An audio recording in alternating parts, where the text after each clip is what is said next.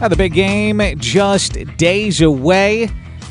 And with a closer look at our top stories, that being one of them, you can watch, by the way, locally on Fox 30, ESPN 690, and Action Sports Jax's Brent Martineau joining me live right now from where the Super Bowl is going to be played. Good morning, Brent. What time is it there right now, out of curiosity?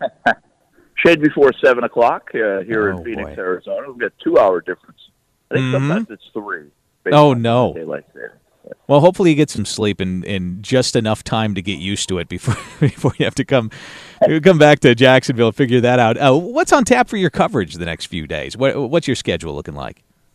Well, we've been hanging out on Radio Row. That's where we do our ESPN 690 show, 3 to 6, and then 6 to 7 as well with overtime with Kurtz and Middleton.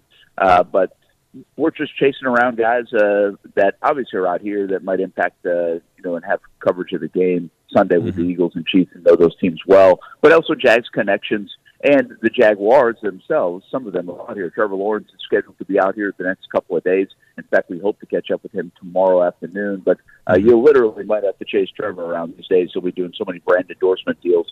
Christian Kirk, who still has a house out here, came from here and had the big year for the Jacksonville Jaguars. He's from Scottsdale. And Zay Jones expected to be out here as well for the Jags. And tonight, Doug Peterson, we don't anticipate will be here, but it could be a big night for Doug Peterson as he is a finalist for the Coach of the Year in the NFL. And the NFL Honors will recognize one of the 3 finalists as the Coach of the Year tonight.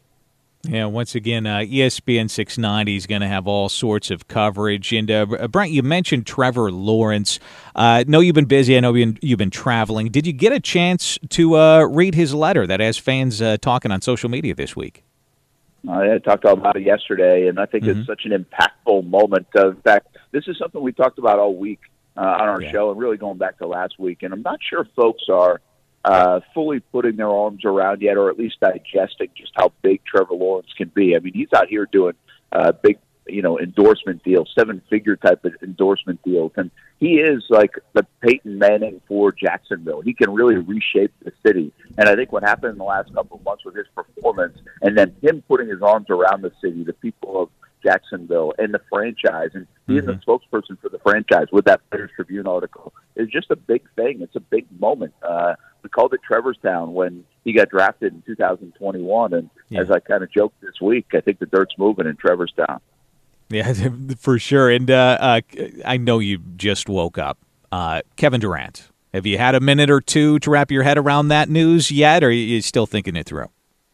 Yeah, actually, we're up last night when that happened, and obviously out here in Phoenix, we're big news. And, the Western Conference just got a big-time shake-up, and the Western Conference is wide open in the NBA. So the moves the Lakers are making to try to put themselves in position, and the irony of D'Angelo Russell, Russell Westbrook, and Kevin Durant all moving on the same day, considering they once all were a big part of Oklahoma City, and then the trade that moved Durant out of Oklahoma City as well is kind of fun. But we'll see what it does for the NBA shakeup. Of course, that season goes on forever, so there's plenty of time in real estate for things to shake out in the West.